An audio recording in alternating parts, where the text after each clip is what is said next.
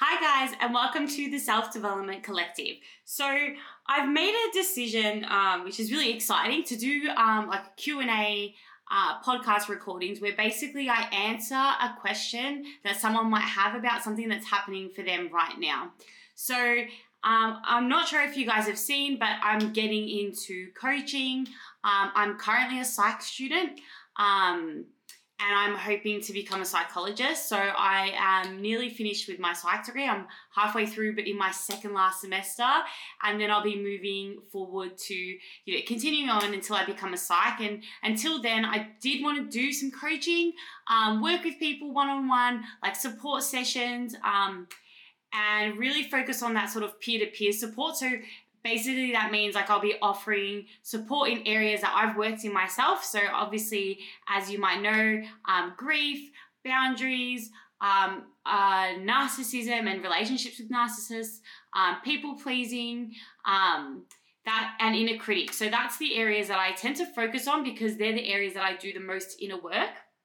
So something that I've started just so that, people can get an idea on what I'm like and the type of way that I am in terms of sessions, I thought that I would do Q&As. So basically, there's a form that you'll see below that you can send a question and we can just start having conversations about what's happening for the listeners, and I will share some like really simple feedback and advice that's supported me in my own journey in the hopes that that can help someone else. I had a lady reach out to me about my boundaries episode. Now, just to confirm, every episode that I record Q&A, the listeners are aware that I'm using this for a podcast, so they know. I don't use names, which is really important, and I don't give heaps of details because I just think that that's a bit tricky just to practice, privacy. So basically, this person's reached out to me. They have a narcissistic person in their life. I did a topic YouTube a little while ago on setting boundaries with a narcissist. My dad is quite challenging. He is definitely has some form of narcissism or a narcissistic personality disorder. Now, I know those two things are different.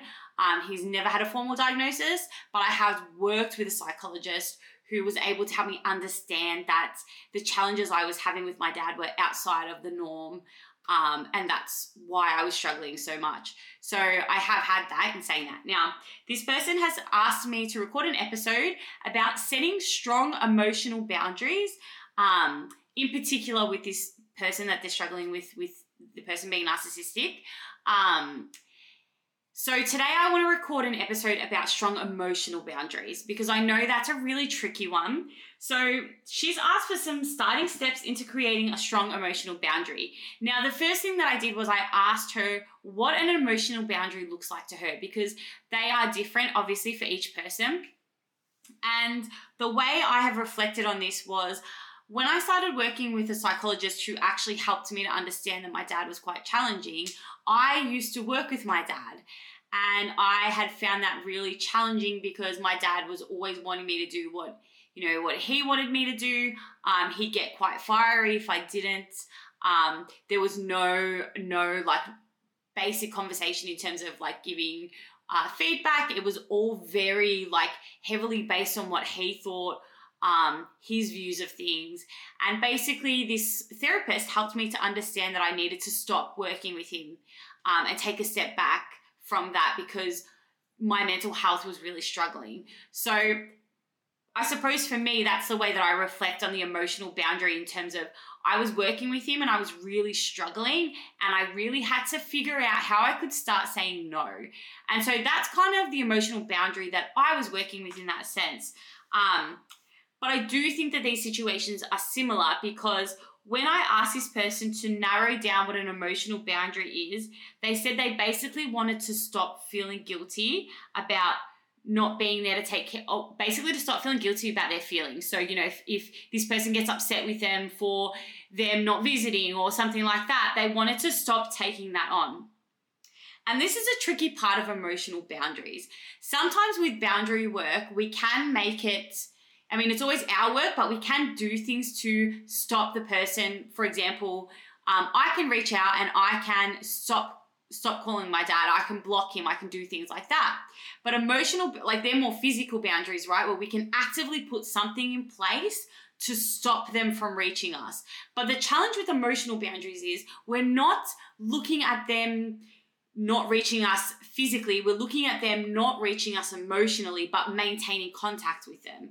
And so the thing with that is it involves a lot, the boundaries literally come down to the inner work and our ability to separate our feelings from theirs. And that is really tricky, especially if you're working with someone who might be really narcissistic or struggle with a narcissistic personality disorder, because usually, in my experience, again, and I can only talk from my experience, they are really like, they make you feel bad.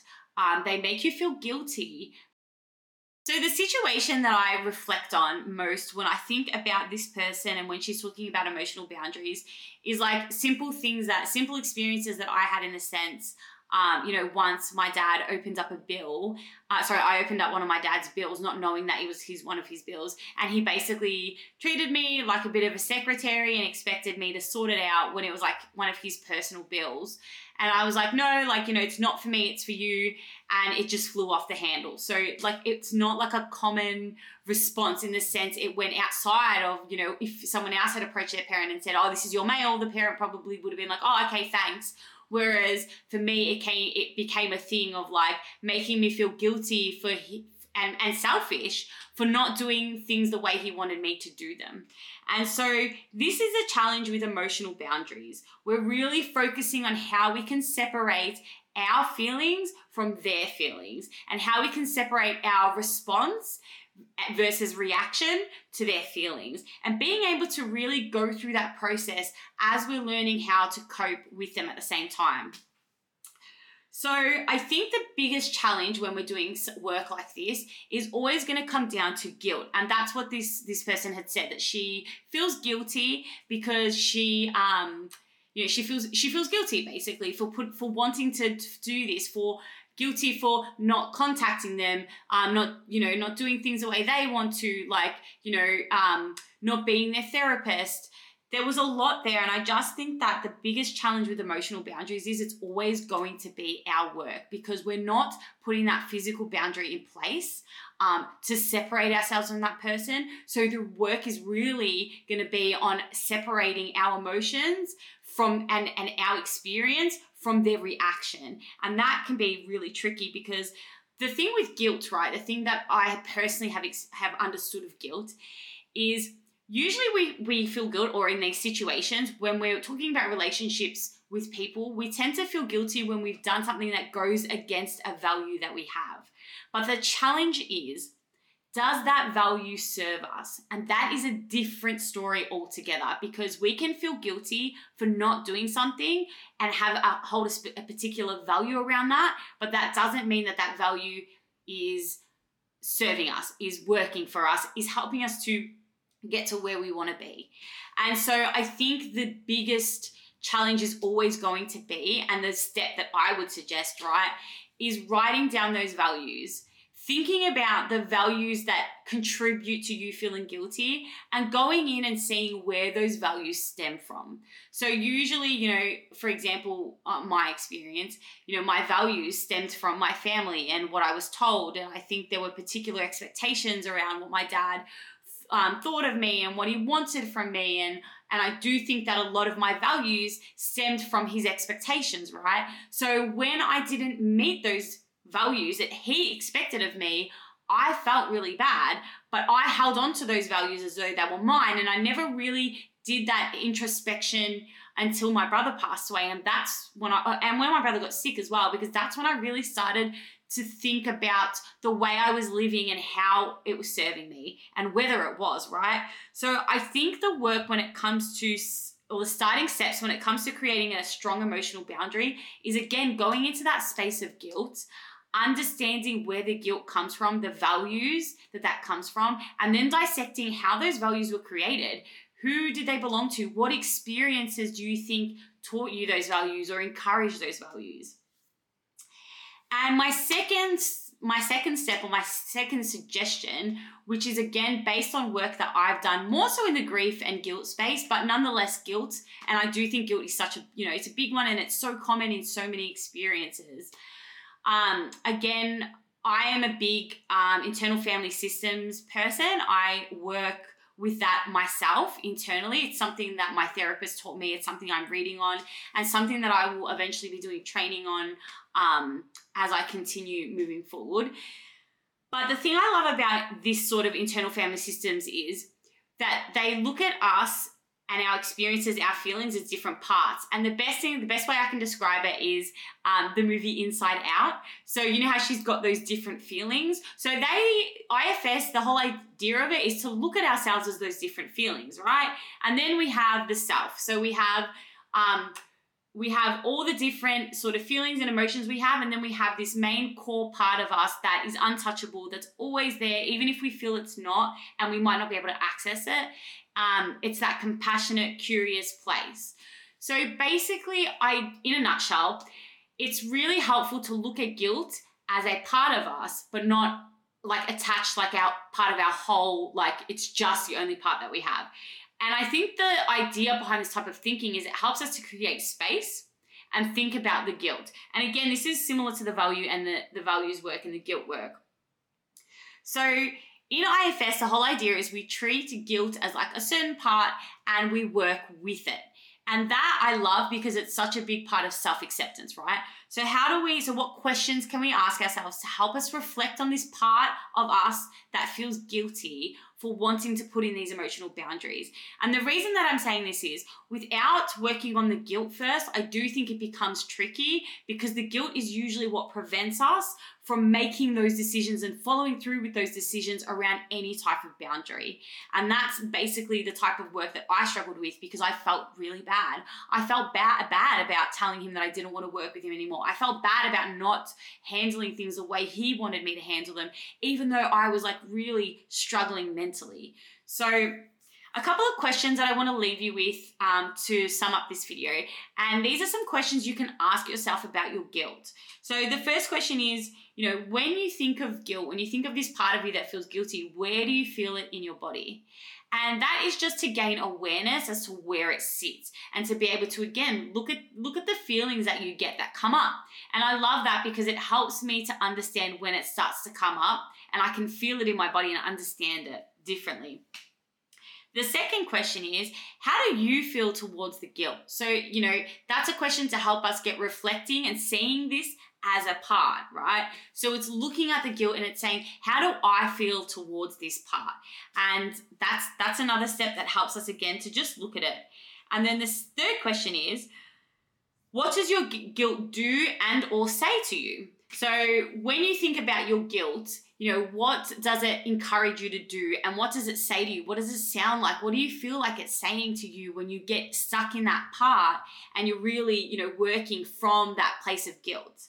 And then the last question, which I love because I feel like for me, it always opens up the door to what's really happening underneath is what would your guilt think would happen or how would your guilt think you would feel if it wasn't there? So my belief, my view on guilt is that it's a protective part that can come in and it works to stop us from experiencing certain feelings that this part is concerned will feel overwhelmed by. So working with that guilt, getting to know it, befriending it, focusing on it, understanding it are again great ways to really start working on those emotional boundaries because the thing is when we start to understand our guilt and when we start to work with it, that's when we start to shift our decision making, our conscious decision making, our values, and we really start to work through what's holding us back from setting those emotional boundaries. And this will also, look, I always recommend working with a therapist. I work with a really great therapist. Maybe going to an internal family systems therapist is helpful as well. But I just think when we're able to reflect on the guilt, the experiences we've had around it, the values that are attached to it, that's when we can start unpacking it, and then from there, again, making different decisions because we understand our guilt as it's coming up. We understand what's created it. We really start to work with it. So they would be the starting steps, I would say, to setting strong emotional boundaries.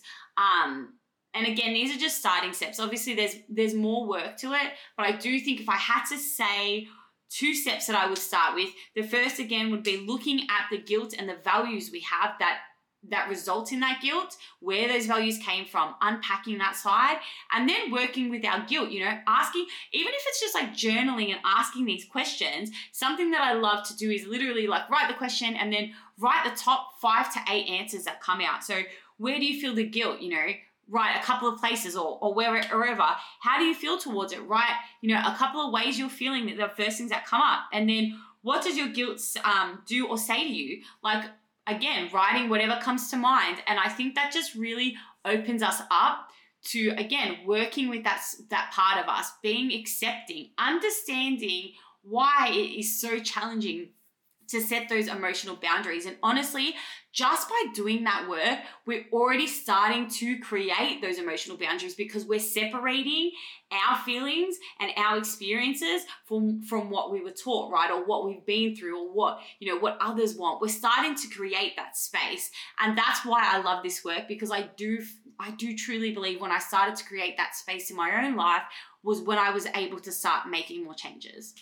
So I hope this is helpful. I hope that you find this episode gives you some insight or some question or something that resonates with you and can help you in your own work with, working with emotional boundaries, regardless of whether it's with someone who's narcissistic or not. I do feel like these steps are really interesting and really powerful steps to help us in starting to work on that area of emotional boundaries. So thank you so much for listening, and I will catch you in the next episode.